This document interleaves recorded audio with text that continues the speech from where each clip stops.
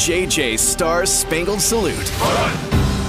JJ's Star Spangled Salute is brought to you by Midwest Kia. Today we honor homeless Army veteran John Soto. He fell on hard times at 26, and his Hail Mary was to get his commercial driver's license at trucking school. He soon faced dropping out because he was informed of an almost $900 balance he owed for lodging, drug screening, and licensing fees. That's where the community in Texas came together, and when complete strangers heard he was ready to drop out, they raised the money for him.